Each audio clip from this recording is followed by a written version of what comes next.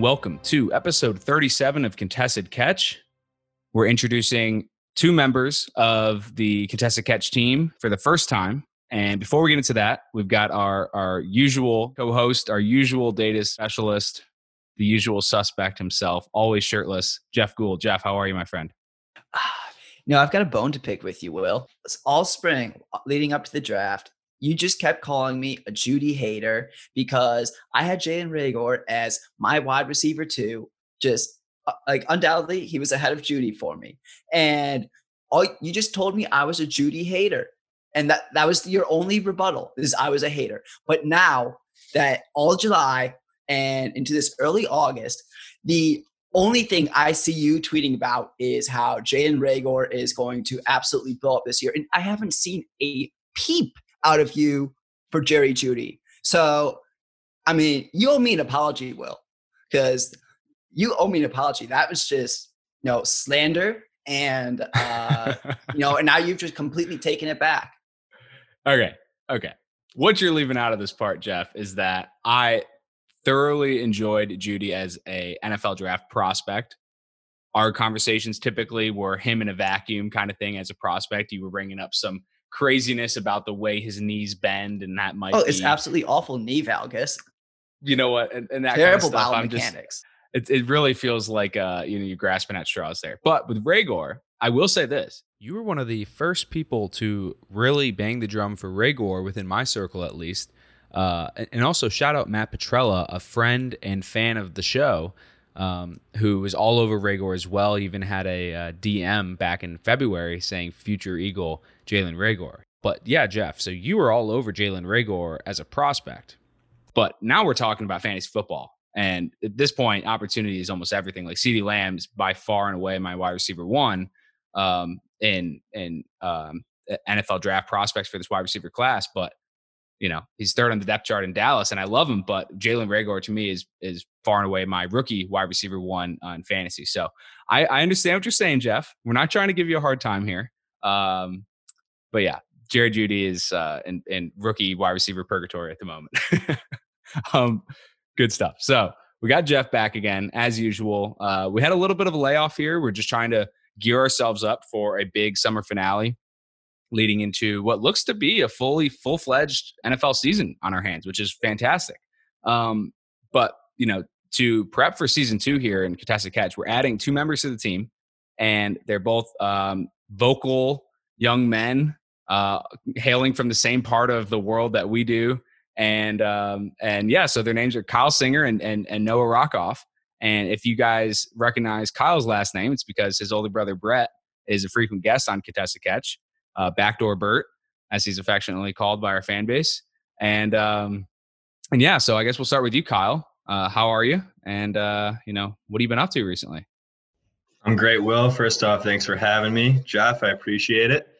I've been grinding the statistics a little bit, listening to some JJ Zacharyson, Jeff's man, and, putting out my rankings now that the draft is out, and I'm excited. I'm excited to be a part of the Contested Catch family, and I'm ready to build the brand. Love it. We got Noah Rockoff here as well. Noah, we played football together a little bit, and some baseball in the same area, and now we're on the same team here. So how have you been, and what have you been up to recently? I've been doing great, man. Really came full circle at the end. Nice to talk some football with you as well. So, getting this podcast off to a hot start with a CeeDee Lamb love. Absolutely love hearing that as a Cowboys fan. Just got a job recently doing some medical sales, doing some door dashing on the side, and always studying football. So having a good time so far. That's awesome, man. I wish we could have you be our insider medical guy. That'd be pretty useful, but we'll take a resident Cowboy fan. Our friend Joe Aronson is going to have a problem with that title, though. No, it's fine. I'm used to it. No, he's a big Cowboy guy. He wants to be the CC Cowboy fan. But anyway, that's good stuff. So 2 new members. Excited to have you both. Really think you guys are going to contribute a lot of valuable stuff, especially in the 2 domains that we really, are in on here, which is obviously fantasy football and the NFL draft. And so starting with you, Rock, we're going to be talking a lot of NFL draft stuff as the season goes on, skewing that towards the 2021 draft. But, we've got a couple of prospects we want to talk to you about today. And the first one is a guy that, Jeff and I both loved. We talked a lot about him in the pre-draft process, and that's Isaiah Simmons. Yeah, I mean, this guy was probably the most versatile player in the entire draft. Absolute freak athlete out of Clemson. Basically positionless, could have played anywhere on the field. And it looks like Arizona is going to be using him primarily as an inside linebacker to start. What are your thoughts about Isaiah Simmons? Obviously, the 8th overall pick to Arizona. And then, what do you think about him, his rookie impact, despite this COVID shortened offseason? Yeah, I mean, there's nothing you don't like about Isaiah Simmons. He's all over the defense 24/7. Some PFF stats that I pulled up. He played 106 snaps on the defensive line, 239 in the box, 256 in the slot cornerback, 7 as a wide cornerback, and then 130 on the deep safety.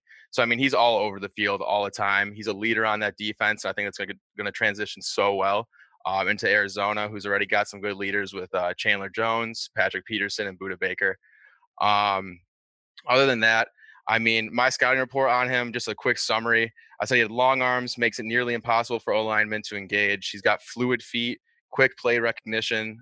He allows his athleticism to disrupt plays, and he's got a relentless motor, and also just a true student of the game. I mean, I thought that the Panthers were going to grab him at the 7 pick with Kuechly leaving, but he slid to 8, and I think Arizona is not going to complain about that one bit for the next 4 to who knows how many more years. I think he's a great player, and I think they're going to be excited to have him. Yeah, man. Arizona absolutely crushed the draft. They were my number 1 ranked draft class for the second year in a row. We don't have to rehash that completely, but obviously that was driven by my love for Isaiah Simmons and what I perceive to be the best value of the top 10. So that's good stuff. I'm complete agreement with you on there.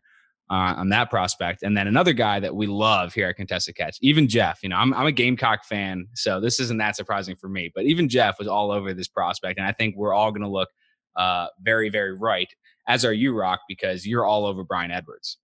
Yeah, that's my guy. I mean, leading into the draft, I had him as my wide receiver 6. This class was loaded with wide receivers, and it's to have him that high, even with the foot injury he had during the pre-draft process, it's pretty impressive. I mean, the kid's 6'3", 212 pounds, a crazy athlete. If he's able to play in the slot this year for the Raiders, I think that's just money, especially for fantasy football value. Looking at his player profile, his breakout age was, what was it? 17.8, which is extremely young. That's 100th percentile. Yeah, 100 Yeah, it's the youngest in the player profile. Yeah, I've never seen that before ever in my life. Put that in perspective, Julio Jones was 19.6, and he posted a 34% domination factor, while Bryan Edwards had a 48.4. So, I mean, anything above 45 and you're in the elite range, and he just blew it out of the water. He's extremely physical. He plays above the rim for jump ball situations. He's got elite long speed. I do want to see some better short area quickness on him, especially when he's transitioning to the NFL. He also needs to work on not allowing the ball to get into his chest. Sometimes he does allow it to travel too far, and he'll drop it and he'll hit his shoulder pads or whatnot. But I mean, if he plays in the slot year 1, it's going to be lights out for him. I'm super excited to watch him play.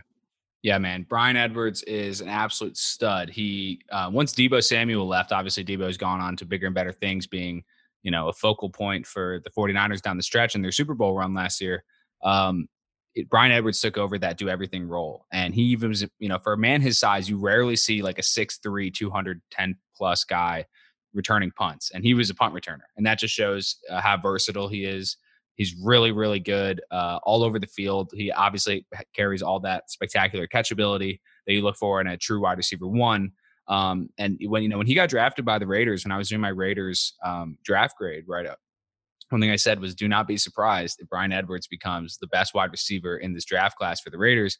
And that's obviously putting him over Henry Ruggs if that became the case. So I'm glad that we're on the same page there. He's an exciting player. And for fantasy purposes, he's been getting more and more sleeper appeal. Now it's definitely a sleeper situation. It's not like, Jalen Reagor to me is a slam dunk. Like, I want him regardless of, the format. And Bryan Edwards is much more of a like bottom barrel breakout type guy.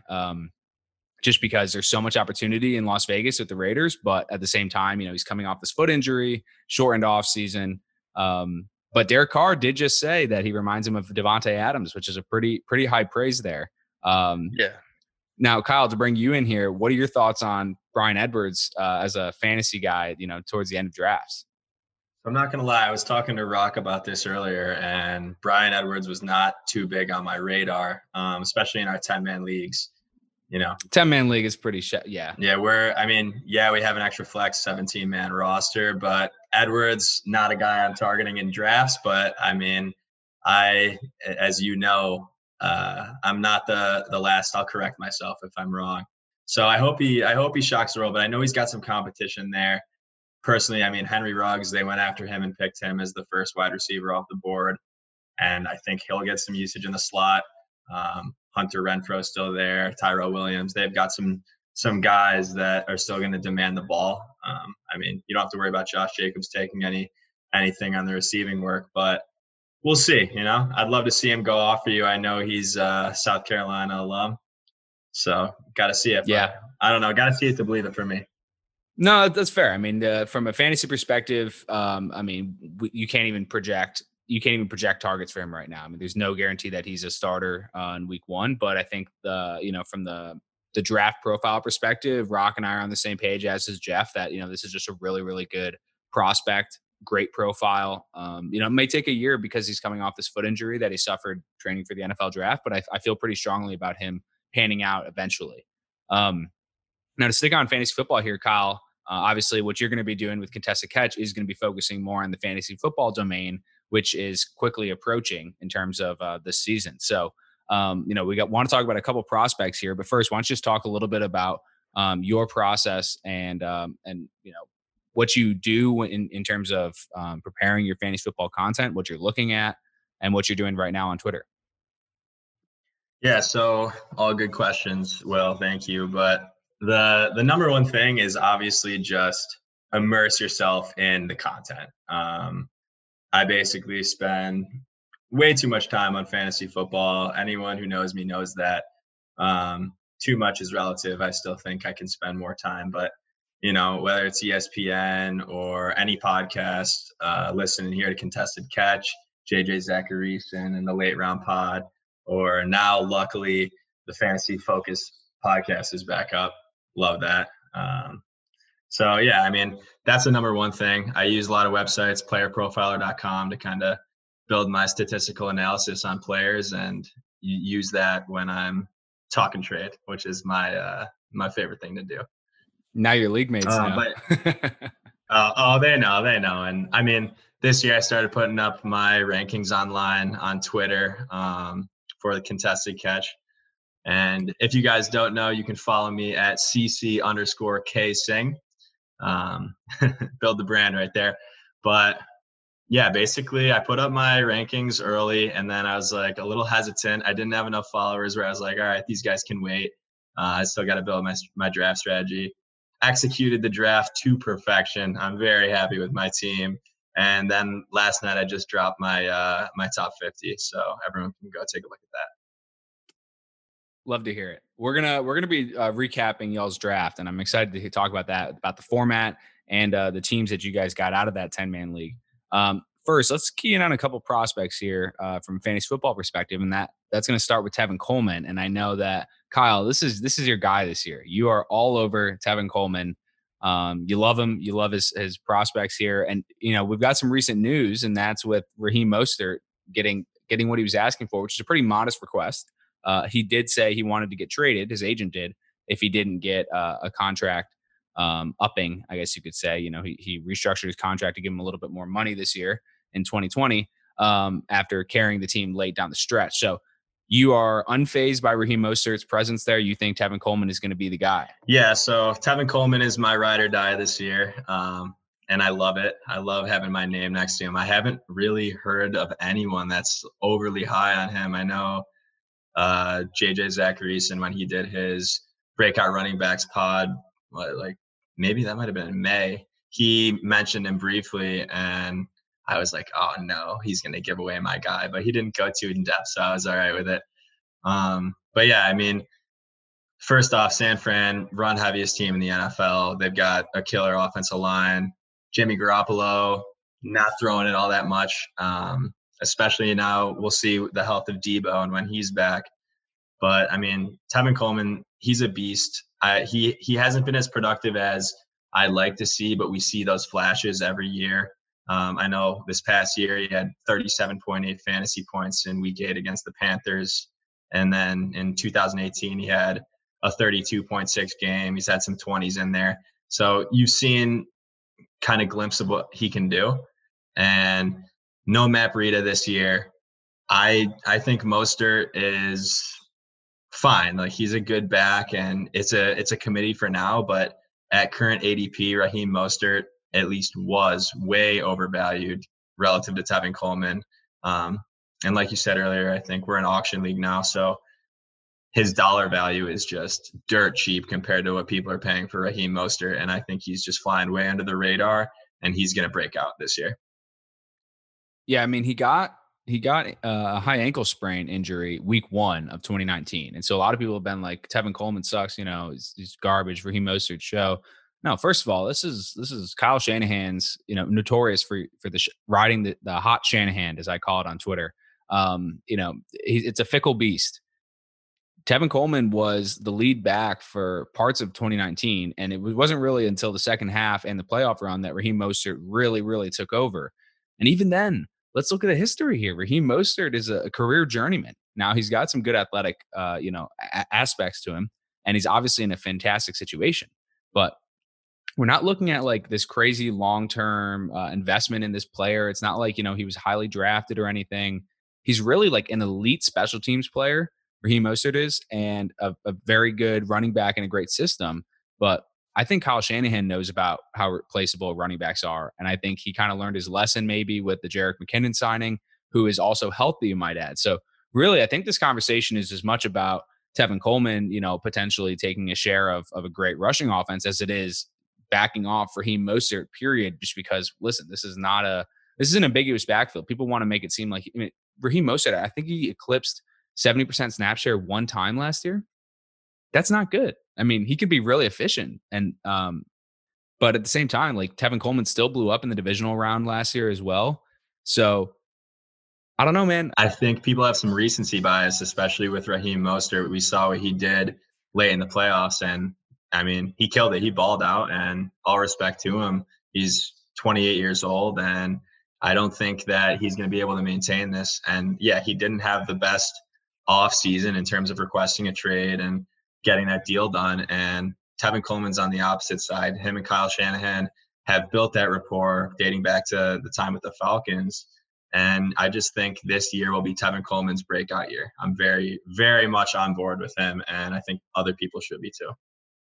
Yeah, in that divisional round, he had 105 yards and 2 touchdowns and 22 carries. So that's bodes well for him still having some pop in his legs. Now he's fully recovered from that high ankle sprain. But another guy we want to talk about here, Kyle, is Marquise Brown. And Hollywood Brown is obviously the number 1 wide receiver option for Lamar Jackson, the reigning MVP, who, people are probably starting to wake up to the fact that he's actually a capable passer of the ball as well. So it's pretty valuable to be the number 1 wide receiver, but he isn't the number 1 passing target. And that was far and away Mark Andrews last year. Now, the offseason narrative around Marquise Brown is that he now apparently has put on 23 pounds. He's up to 180 pounds. And that's to put on 23 pounds and now be at 180 is saying a lot about how light he was. He was like my weight, which is pretty crazy. Yeah, I was about to say. I was going to say that, Jeff, but I didn't want to throw you right under the bus there. But yeah, no, he was you're also playing at the same weight as the kid who's shuffling papers at the Federal Reserve. But this guy, money printer go burr. It does go that way, exactly. Marquise Brown, he had a screw in his foot, the Liz Frank injury. And that was actually slowing him down, despite him still being one of the fastest players in the league probably last year. He just couldn't fully let it loose. So now he's got 23 pounds. He's got a healthy foot. It seems like wheels up on Marquise Brown to me. I don't know. I mean, Kyle, I know you're a big fan of his. Is this someone that you're heavily targeting in fantasy drafts this year? Yeah, so Marquise Brown, definitely one of my top sleeper wide receivers, I guess you could say. He is a sleeper. I think I had him ranked he was definitely my top 50. I'm very high on him. He's a guy, unfortunately, I didn't have the budget for late in the draft. So I didn't get him, but I've been trying to trade for him. But after this podcast, there's just no chance I'm getting him because I'm about to talk him up pretty big right now. I don't want to be stepping on Jeff's toes right here, but I want to start with Lamar Jackson and all that he does for that offense. So basically, Lamar Jackson's rushing, it's going to regress from last season in terms of when you're looking at quarters 1, 2, and 3 and just how efficient he was. But people forget he was taken out in the fourth quarter quite frequently. They were blowing teams out and they would pull him. Marquise Brown was sitting around a 50% snap share. I mean, like, this is incredibly low. I think it was exactly 59%, which is way too low. They didn't need him late in games. They were blowing teams out. And he's so explosive, not to mention he is bloodline of Antonio Brown, who, all insanity aside, is probably the greatest receiver in my generation that I've ever seen play. Maybe Calvin Johnson, but I love Antonio Brown. So yeah, related to that, that's incredible. But even with his 59% snap share from last year, he was still targeted 71 times in 14 games. And one of the cool stats that I found out was his red zone targets. So he actually had 14 red zone targets. And keep in mind, he only played 59% of the snaps in a total of 14 games. But over the entire season last year, Odell had 12, so 2 less. Calvin Ridley, 10. Amari Cooper, 9. Robert Woods, 8. So he blew all those guys out of the water in just red zone targets. And we're not thinking of Marquise Brown as like that tall red zone target.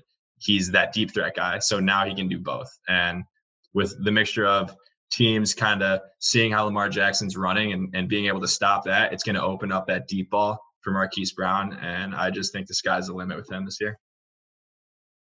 Yeah, very excited about him as a fantasy prospect. I think that the hype that I was, seeing and feeling for him has faded a little bit. Not personally in my own view, but there was a lot of early, when people were talking about how he's finally healthy, it's really like wheels up for him with this, his foot is finally back. It feels like people are kind of sleeping on him a little bit. There's a lot of guys that are just consistently ahead of him, and in many cases, rightfully so. We're talking like Terry McLaurin, DJ Chark, AJ Brown. These are all guys in the same kind of tier, and most people have Marquise Brown at the end of that tier.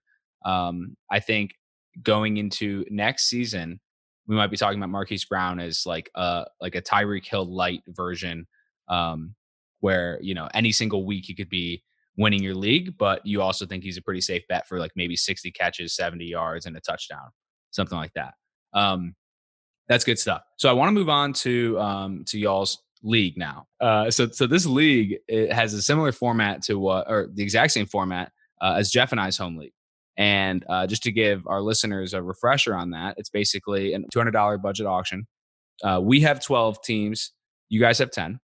That's the main difference. After that, it's all basically the same. What we wanted to do is create a format that gave us some continuity without going all the way to dynasty, and at the same time didn't reward teams too heavily for getting, for basically, you draft a running back and then, he turns into a great player and then you have him for ridiculously cheap that dominates everyone else's value.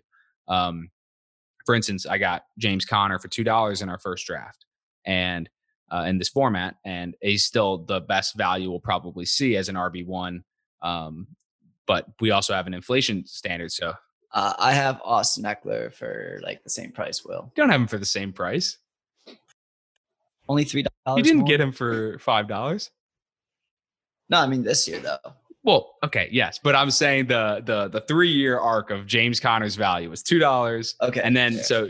Yeah, and that's all because I was not to keep Kamara for like the free that I got like drafted. You did. It was a 16th round pick with Kamara.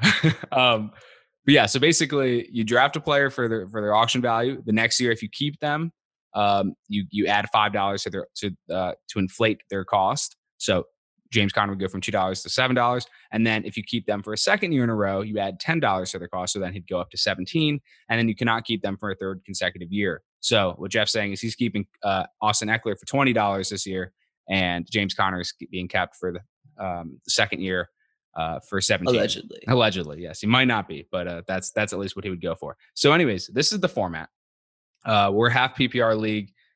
You guys are a full PPR, and other than that, I mean, I think everyone else pretty. I mean, you guys have an extra flex, which is awesome. I do love flexes there. But why don't we start with you, Noah? What did you what was your thought process on going into the draft, and how do you think that played out? And what did your team look like?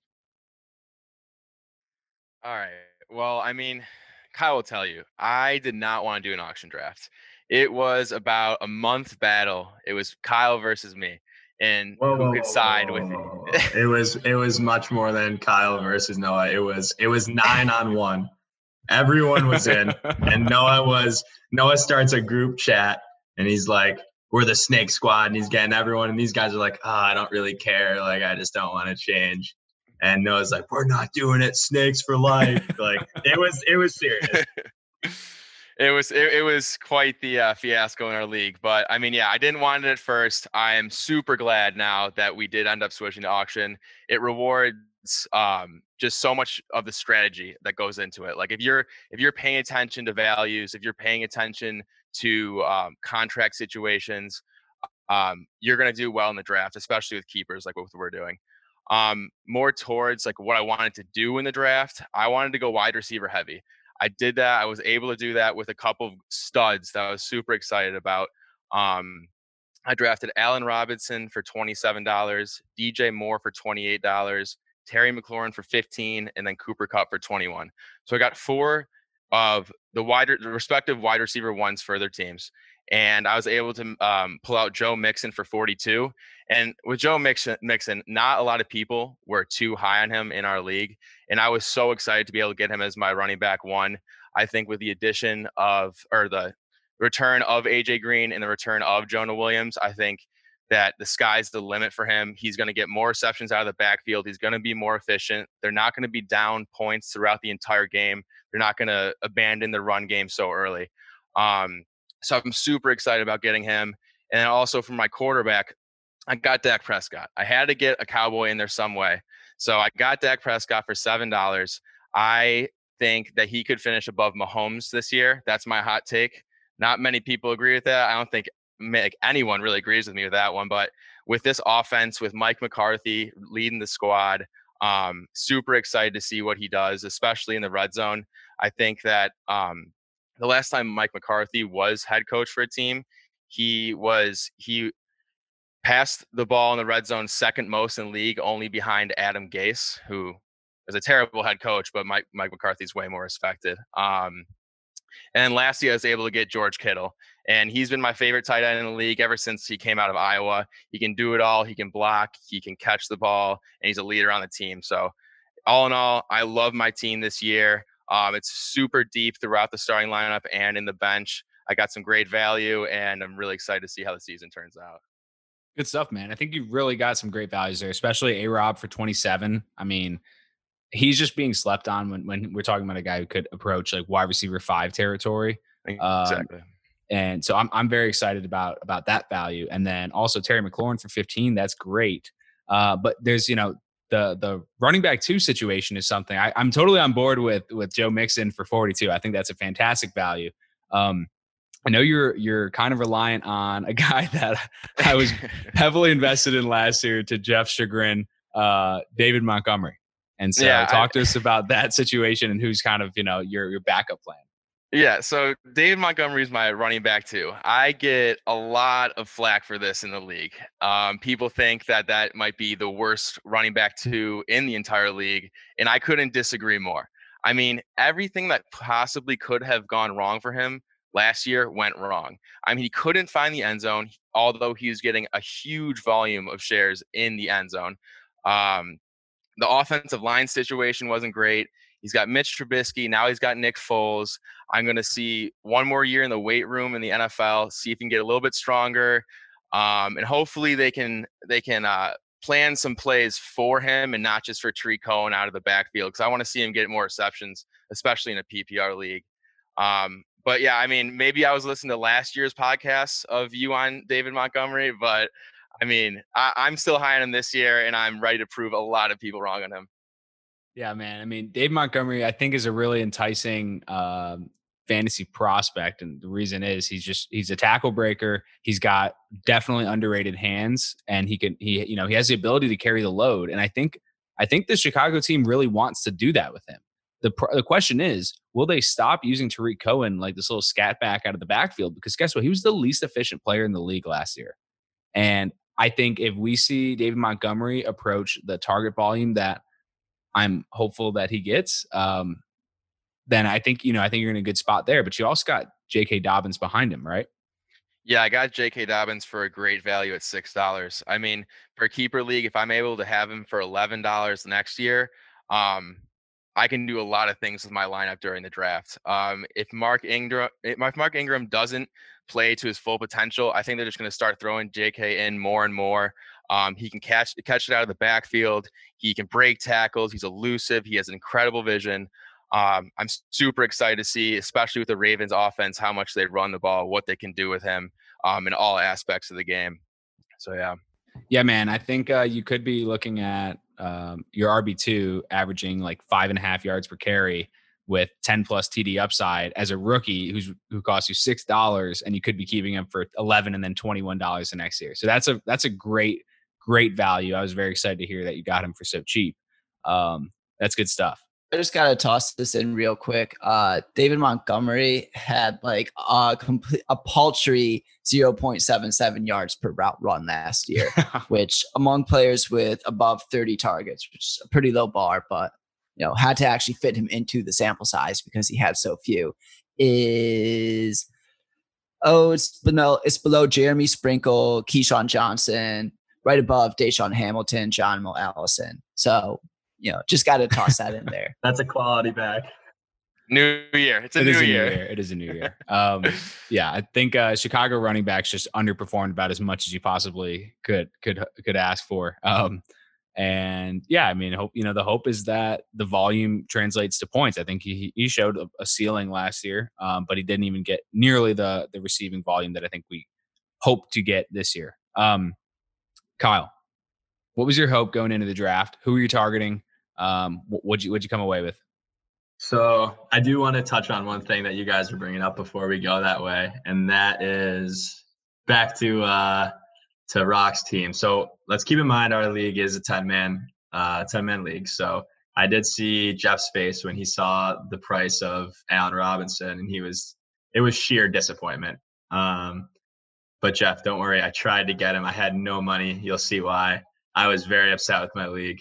I think Allen Robinson at 27 is a steal. I had him for, I think, 35 budgeted, and I just didn't have any money. And the second thing, Rock said David Montgomery is not the worst RB2 in our league. That is simply not true. It is clear cut. It is the worst. Like the next worst is like Chris Carson maybe. And then it's good. We're a 10-man league. People have good. Well, I just also like Montgomery's going to be his RB3 by like week 4. Yeah, so. Dobbins, you think? Yeah. Dobbins is going to break off like a big run in each of the first few games, and then it's just going to be the JK show. Yeah, Dobbins has some potential, but I just don't see the Ravens just getting rid of Mark Ingram. He's just like he's a leader on that team. That's really the only. I don't have a knock on JK Dobbins. It's just I don't see them not using Mark Ingram, especially around the goal line. I don't think Dobbins is going to be in the end zone all that much this year.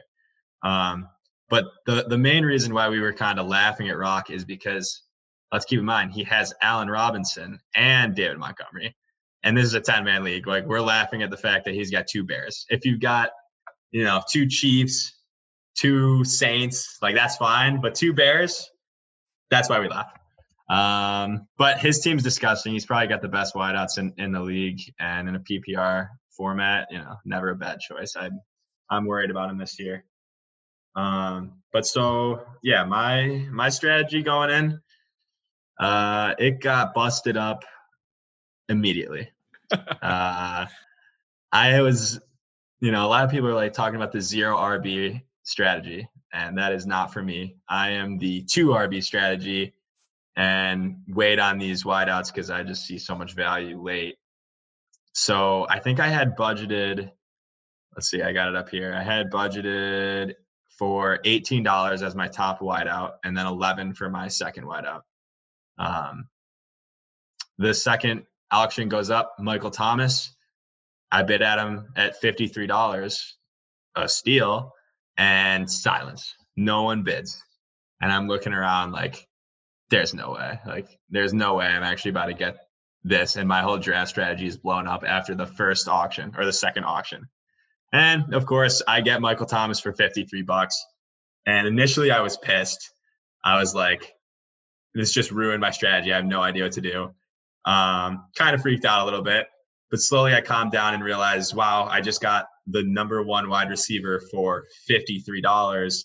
And to put it into perspective, Tyreek Hill went for 52. So I paid $1 more for Michael Thomas. Like, that's an absolute steal. But anyway, we move on, and I grabbed 3 players within the first 10 players auctioned. I went Michael Thomas, and then Zeke goes up, and I needed an RB1. There was only 2 left, in my opinion, and that was Zeke and Kamara. And my plan was to get Kamara and Dalvin. But Zeke was up, and I bid. I ended up getting him for $64. So I started off with Zeke and Michael Thomas. And then I think the exact next auction was Alvin Kamara, and I won him again at 54. So I started off with Michael Thomas, Ezekiel Elliott, and Alvin Kamara. And I was sitting there with like maybe $19 max bid. And I'm like, all right, great. The rest of my team is going to be trash. So that's why I couldn't bid on all these value guys, and there were steals. But from there, I was like, I need to save my money. These kids, this was our first year doing it, and people, I knew people were just going to spend because they were seeing people spend like me. So I saved my money. I eventually had the highest max bid at $9, and there were 2 wideouts left that I deemed like legit wide receiver 2s, high upside wide receiver 2s, and that was Robert Woods and Tyler Lockett. And I wanted Woods at first, but he went up, and someone else had more money than me, got him. And then I'm sitting there. Tyler Lockett is left. I have the highest max bid, and I'm like, I just got Tyler Lockett for $9. So that was an absolute steal. I got Tevin Coleman for $3. You guys know I love him. I just feel like my team is poised for big things. I'm very excited about it. My strategy ended up working out. And in fact, I got lucky with also just getting Michael Thomas. So yeah, I was loving the draft, the auction draft, and 10 out of 10 recommend. That's awesome. There's nobody who loved you bidding up high players more than myself, because the pre-draft process, Kyle called me constantly saying, "Oh, I love Allen Robinson. I love Joe Mixon." And he's like, "I'm going to bid you up on him so bad, you're never going to get either of them." So right when he started bidding up these wide receiver ones, I was just so happy. I was just waiting on these players, and I knew he couldn't touch them. So it was great. It was an awesome time. Well, Kyle, I think you learned a valuable lesson with auction, which is that never bid unless you're okay with winning the bid. I think we see this in our league sometimes, but I think it's just a common thing is that people say, "Oh, my sheet says," or not to shit on you by any means, but some people, Ronnie. yeah, so some people will be like, "Well, no, this guy's worth this much, and he's going for this right now," and then he'll bid, and then the whole thing is that the prep that you want. At the end of the day, you're bidding with 9 or 10 or 11 other people that you're in a league with. So the market is set by the league, and I think $53 for Michael Thomas when Tyreek goes for 52 is a great value, like you said. One thing I noticed was you guys had some supreme values in your league. Like personally, I would take Allen Robinson for 27 and Terry McLaurin for 15 over Michael Thomas for 53, and then you have the 10 left over. I think I did that math right.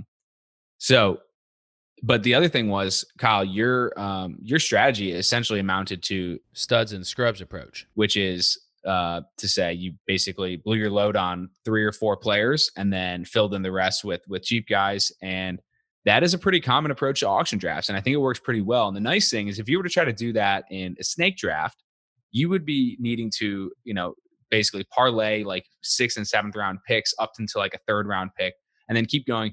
you'd have to consolidate all your draft capital. You wouldn't even be able to fill out a team. But that's a nice thing about auction is that then you can fill in these $1 or $2 players down the road. So I actually like both of your teams a lot. I think you guys both did a good job, especially being a new format for you guys and for your league as a whole. The nice thing is that what this format really does for you with this little keeper element and the inflation is that you can think a year or two ahead, especially for guys like me and Noah, who love the NFL draft and are thinking about these players as like multi-year prospects. To have like a guy like J.K. Dobbins for $6 and then $11 the next year is fantastic. And then, but at the same time, when people put more money into, you're going to see this will become an inflated part of your league where certain players that have, year 2 or year 3 appeal are going to go for more in year 1 in that draft. And then someone like Kyle, who is more focused on winning this year and less about building like a dynasty type situation, is going to be able to get a Michael Thomas for 53 or something like that. So it goes both ways, and really it's just about reading the room and being flexible to what's being valued in the draft. So glad you guys enjoyed it. Did the rest of your league mates have a good time? Yeah, the league loved it. We did a nice little.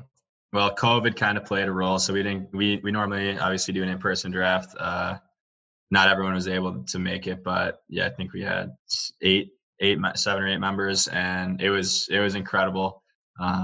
And then the Zoom went well. Honestly, we made it work. We had an auctioneer who's now a co-owner of our league, Jacob Kalish, and yeah, it worked out well. Everyone loved it. But I do want to touch on one thing you said: studs and duds approach, and I feel like this is going to devalue our league when we say it, Rock. But like, I just need to point this out. Dylan Piacelli, great member of the league, love him. He was our first Sacco ever. We egged him. We do a Sacco punishment in our league. He wanted the physical egging, and a little bit of blood was drawn. It was great. But anyway, this year he's like, I'm going kamikaze. I'm getting my guys, and he got Saquon and Christian McCaffrey. Wow. So he spent up, but he actually kind of got them a value. He spent 70 on McCaffrey and 66 on Saquon. So like not horribly overpriced at all. In fact, probably pretty fair. But then he spent 15. He put up Tyler Boyd for $15 in our league. No. And like people looked around, like it wasn't even a consideration of bidding. And he had already gotten AJ Brown for 22. So he spent a lot of money on 4 players. And his wide receiver 3 or his flex 1 or 2 right now is, and I kid you not, Antonio Gandy Golden. Oh my God. That's so bad. It's like, our waiver wire is so much better than that. It's incredible. Yeah, that's actually hilarious. But there is something, because this is the thing. The reason you do the studs and duds approach is because you're basically saying, none of these guys are going to hit, or the difference between a guy on waivers is, approaching week 1 or week 2 is not that big as a $4 or $5 guy in the draft. So why not just allocate all those $4 or $5 guys into one more stud, and then you fill out the rest of your lineup with a bunch of high upside guys. Hopefully, a couple of them pan out. Jeff, I want to bring you in here, and I want you to get your take on which of these 2 teams, you like better. I have a feeling I already know because of some of the players on there, but I'm just curious, based on if you could grade Kyle and Rock's first auction drafts here. Oh man. Hey, who are all your receivers again? So my receivers went Allen Robinson, DJ Moore, Terry McLaurin, Cooper Kupp, and then I also have CeeDee Lamb, Marvin Jones, and Paris Campbell on the bench. Damn, that is such a good stable of receivers there. Yeah, it's fire. And you can start 4, right? Yep. Yeah. And it's full PPR. Like, I kind of got to go with that. Plus, you got Dak. I love Dak. Love it. Yeah. And then, then you just, you got your bell cow and Mixon, and then you can just, figure out RB2 on the go. You'll probably be able to pick up somebody who's going to be like a COVID replacement before half the games anyway. So who cares about RB2? Thank you, Jeff. I'm glad one person at least understands. I am so excited to just, oh my gosh. Jeff, I'm actually shocked. Oh, or how many CTE points has Mark Ingram backed up over the years? he's got to be like just a couple games away from like just accumulating a CTE total that's going to like propel Dobbins into starting role for a game or two. And then like, it's just wheels up for those games. So, I mean, like, I don't know. I love my running backs, but also like when you're full PPR and you can start 4 receivers, like, and you got RB1 locked down, then yeah, RB2, you can just, play by committee for the most part. Maybe you pick up a guy that you like, you just find someone who's a starter. But like, I like Kyle, I like your team too. Like, don't get me wrong, but just given the format and everything, like Allen Robinson and DJ Moore, like ballers. And don't forget George Kittle. Oh yeah, and George Kittle's like the best player, best non-quarterback in the NFL. So behind Aaron Donald, but like, yeah, I mean that's just like a solid, well-rounded team. Yeah, I knew that Jeff was going to go that way. There's just too many boxes of that Jeff looks for a check there. But it's fair. I really do think you have a great team, Ronk. But but at the same time, Kyle, like this is the thing, man. You have the certainty of 3 legitimate, top players at their position, at the 2 most important positions. But I don't think you actually touched on the other parts of your roster. Who's your quarterback? And I think you had 2 good tight ends, right? Yeah. So I've since I'm a trader. That's all I care about. So I think I've already made 2 trades. Wow, like brother, like yeah, exactly. I mean, Brett and I. Do you have the same like strategy as Brett? Just incessant texting until they finally give in. Yes. Yeah. Honestly, I think we're twins. Like. Wow. People say we're twins. I don't like. It's not like we're like, oh, like we're gonna trade exactly like this. It just ends up happening, and who knows? We might just be born with that type of trading ability. People don't want to trade with me, and they don't. But like when you offer so many trades, eventually someone's gonna like them, and that's what it comes down to. But I have a new quarterback, so I drafted Tom Brady and Cam Newton, but. Right now, I have Russell. Do you want to talk about the draft or my current team? Because that's no, you traded a week after, so yeah. So right now I've got Russell Wilson, Ezekiel Elliott, Alvin Kamara, Michael Thomas. I've got the stack with Tyler Lockett. My tight ends, I've got 2. I mean, I normally have Kelsey, and that's normally my guy, but I didn't have money. I went with 2 of my sleeper guys, Mike Gesicki and Noah Fant. I think both of them have high for $1 each, right? Yeah. Oh, dirt. Oh, God. Yeah, that's fire. Yeah. That's absolute fire. So I got them. I have AJ Green. He's got some high upside if he can stay healthy. Rookie quarterback, and I look for the vet. And my guy Tevin Coleman, I've got Sony Michel, Boston Scott. Ew. What's that? Sony Michel? You can't just drop his ass right now. $1 for $1, fine, but don't tout that. That's like you plug your nose in. Like, ugh. I'll take Sony Michel this year. I'm the only one that's on him. Even my Patriots friends or fans in air quotes. Can't wait till he's like on the. You got to put him on. I already put him on my IR spot. Like, I need him there. He's there right now. Yeah. If I drop him, I drop him.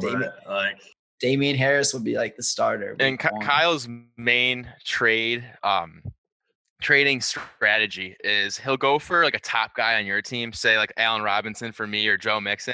And his text will go like, yo, I want Joe Mixon. So I'll give you AJ Green and parts. And so you just sit there like, what is parts? I have text messages. Like, what does parts mean? And you're thinking, like, who does he have on his bench? And that's who it is. Boston Scott and Sony Michel. And like, there's just no way I want these guys for Allen Robinson. But he, like, give him credit. He does pull off these trades every single year. Last year, he pretty much got Dalvin Cook for Tony Pollard. So I'm not going to bash him too much. Come on. Don't put my name out like that. I traded – Joe Mixon was ranked higher, and I traded away Joe Mixon – and Tony Pollard, who was, Zeke was threatening to hold out, and I sold that pretty well. But I actually thought he was going to hold out. But I sold them for a lower Dalvin Cook and Mike Evans. So. Oh, my God. That's absurd. Well, is Ronnie in your league too? Like, what is you did hear what I said. We have a guy starting Antonio Gandy Golden. So that explains what's going on. But we're still, we're still legit. That's the beauty of fantasy is that, while that seems very lopsided to all of us, if Zeke had held out and Mike Evans gets hurt or something, that looks like the trade of the year for the other owners. Or if Mixon played how he was supposed to and Dalvin didn't play as well as he did, which was a shock, it looks like a lot better than what I'm called now. Well, that's I'm glad to hear you guys had fun with that draft format. If any of our listeners want to get a little bit of a better idea of the breakdown of that, we're happy to provide it at some point. And so so this is it's good to have you guys aboard though. Seriously, I'm very excited about your contributions. Obviously, we've got some big things in store in the pipeline right now, and excited to have you both contributing in that capacity. Noah, obviously, we're going to circle back with you as we get towards the NFL draft. We already mentioned that you're a Cowboys fan, but I know that you've done some contributing of your own elsewhere as well. So you want to talk about that for a second? Yeah, so I also contribute to another Twitter page called NFL Draft Lounge. Pretty small page, but I do some work for them. Written a couple articles about the Cowboys draft. I mean, I've been seriously scouting players for about 4 years now. I was thinking back like when I really first started caring about the draft, and it was ever since Mark Barron entered the league. I always wanted the Cowboys to get him in 2009, and we got Tyron Smith instead. And I was Worked out. wrong. It worked out great, right? So I mean, that really was the pinnacle of my or the start of my career for draft analysis. And ever since then, I've been full go. I started around I started around December, really watching film, putting together my big board, getting some mock drafts going. But yeah, that's really my love in terms of football. I love it, man. I'm right there with you. It's definitely a passion of mine. The NFL draft is just like captivating because it's that, the certain parts of the fantasy football where you can imagine the different scenarios and how things are going to play out. And then you get to see that. And it's not as actionable. I guess you could make some prop bets. But Jeff and I had a ton of fun previewing the NFL draft this year. I thought we had some really good content. And so looking forward to doing that with you going forward with the 2021 draft. And Kyle, obviously, we're going to have you on very frequently as well as we talk about, fantasy football season kicking into gear here. Excited to see your rankings go up on Twitter now that you feel free to release them without getting sniped in your home league draft. But yeah, man, what's next in the pipeline for you? Yeah. So, I don't know if the listeners know yet, but I'll be working on the rock score, the receiver opportunity composite score. I'm a company man, you know how it goes. But so basically just an incredible tool. Take a look if you guys haven't yet. Jeff's been killing it, putting it together, coding it, and Will and I will be talking about this probably, it sounds like weekly when the season starts. And I think I got some top 5 buys and sells for using the receiver opportunity composite score. That should be coming out soon. We're tweaking that now. But yeah, and I'm hoping that you guys can have that draft stuff. I know Penn State announced today, no fans. So that's killer. Micah Parsons opted out. So that's tough. I'm hoping, obviously, we need some college football too. Yeah, good stuff, man. Well, we're hoping that this NFL season keeps going and that we'll get at least a little bit of college football. But either way, the show goes on. We're going to have a lot to talk about regardless because this business just keeps rolling. So good stuff. Jeff, any final thoughts here for our fellows? No, I just think it's hilarious that we've seen puff pieces on about every single wide receiver drafted on day 1 or 2 so far, except for Van Jefferson. That draft pick by the Rams is hilariously bad. You've seen for every receiver drafted on day 1 or 2 except for him. And I don't know, just because we laughed at that pick when it was made and we're so down on him as a prospect and still haven't heard a peep about him. You're 100% right. It's it's such a deep cut. It wasn't like we had been kind of sniffing around the Van Jefferson hate or anything like that, or the Rams kind of came up just by the way, fuck Van Jefferson. No, I'm with you though. I think the puff pieces for round 1 wide receivers especially are in full gear. I mean, we saw Field Yates say Justin Jefferson is the most primed rookie wide receiver for year 1 success. Obviously, we've got, Noah talking about CeeDee Lamb. I'm all over Jalen Reagor, as is Jeff. Henry Ruggs is a popular one to bring up too, because he's the one that makes most sense for a year one target share. But yeah, Van Jefferson as a day 1 or 2 guy gets zero love. So yeah, well said, Jeff. Good stuff, boys. Okay, so we've got 2 new additions to the Contested Catch team. Excited to have you both. Wait, are we going to be doing XFL content next year? Oh man, I hope we'll have some content to do. I mean, we got like, the Rock. I already got the lineup generator made for it. I talked to the Rock, and he said he's gonna be a guest host here, or a contributor to the Contested Catch podcast. So wait on that. That's good stuff. That's good. He's gonna buy the Rock score. Yeah. So Jeff and I went to our one DC Defenders game together. So that was fun, and hopefully it'll come back again. Yeah, you told me my dog was gonna die, you asshole. Oh boy, that's out of context. Every dog really has to stay. You're like, dude, she's gonna die soon. She's gonna die soon. You don't want to do that. How old is she? You don't want to do that. The context. She's 14. 14, dude. She's a lab, right? Or she's a golden retriever. Dude, that's old. Should I Google the life expectancy? She's killing it. Jeff's dog is Frank Gore. Like, yeah, pretty much. She's still running around with the puppies. You should. You should rename her to I was thinking about that earlier today. Like, she's gonna be like, it'll be like 5 years from now, I'll still be calling Will an asshole for that, and she's just still gonna be like hopping around the yard on her Hall of Fame pace, still getting 200 carries a year. Yeah, like volume stats. Exactly. Good stuff. Okay, well, boys, glad to have you all join us for the first time ever, and looking forward to see what we come up with. And thank you all for listening. Hope you guys are excited to engage with our new team members here. Noah, we didn't plug your Twitter yet. What's your Twitter? Oh, it's at NRock70, NROCK70. Okay, and we already got CC_K Sing with Kyle. Obviously, Jeff at Buff Bill Stats with 1 F, and me at Contested Catch on Twitter. So hope you guys enjoyed. We're going to be pumping out some good content here before the start of the season, and then all year long through the NFL draft, and then we start it all over again. So if you guys want to see anything or hear anything in particular, you know where to find us on Twitter. And thank you guys for listening, and we'll hope to catch you next time.